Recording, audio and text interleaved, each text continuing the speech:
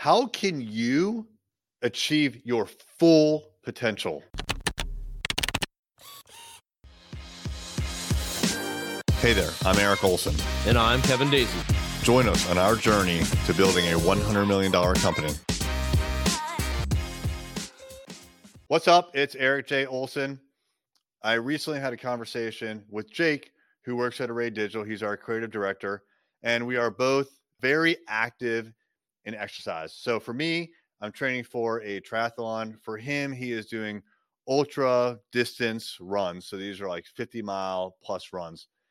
And we were talking during a one-on-one, and we have one-on-ones. A lot of it's confidential. I'm not going to reveal anything confidential, of course, but we did have a part of the conversation that had to do with exercise, which I've had with other people in normal situations.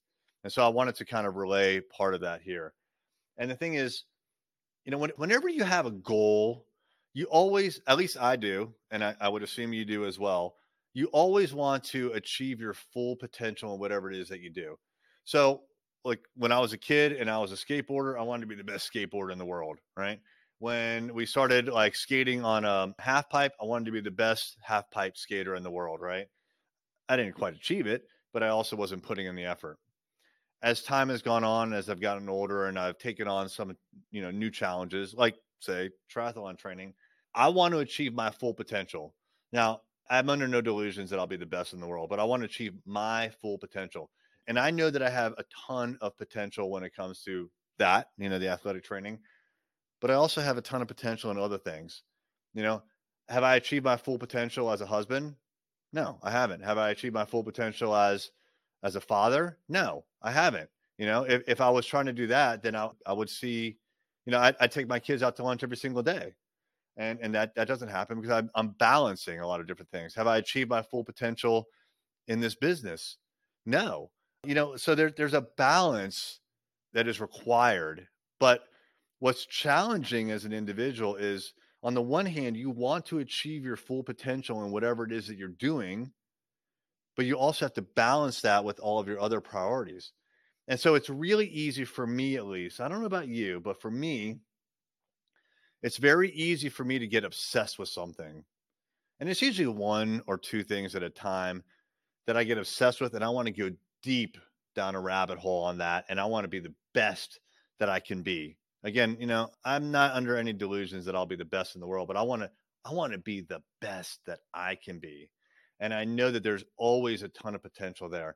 And so let's just use triathlon training as an example. And for ultra running, like I would love to have a really low time and be super fast when it comes to triathlon.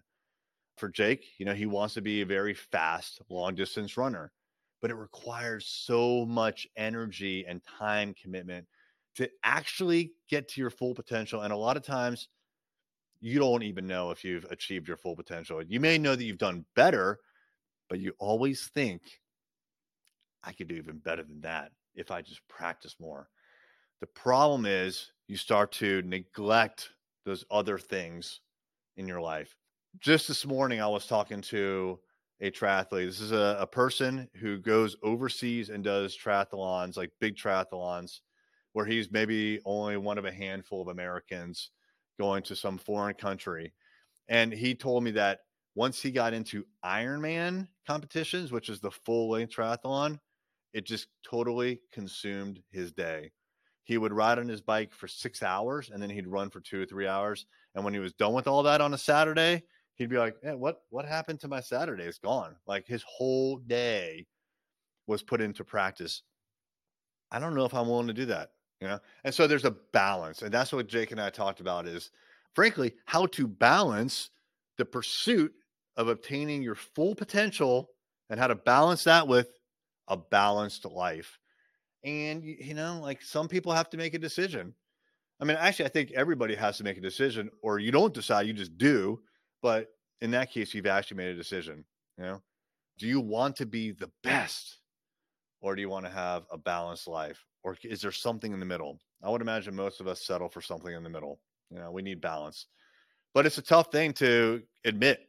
I need balance in my life, and especially for me, it's very easy to go down a rabbit hole. Hey there, it's Eric J. Olson. I wanted to let you know about my book, Million Dollar Journey: How to Launch a Seven-Figure Business. This is the story of what it took for me to go from freelancer with no clients, no employees, no revenue, to growing $1 million business.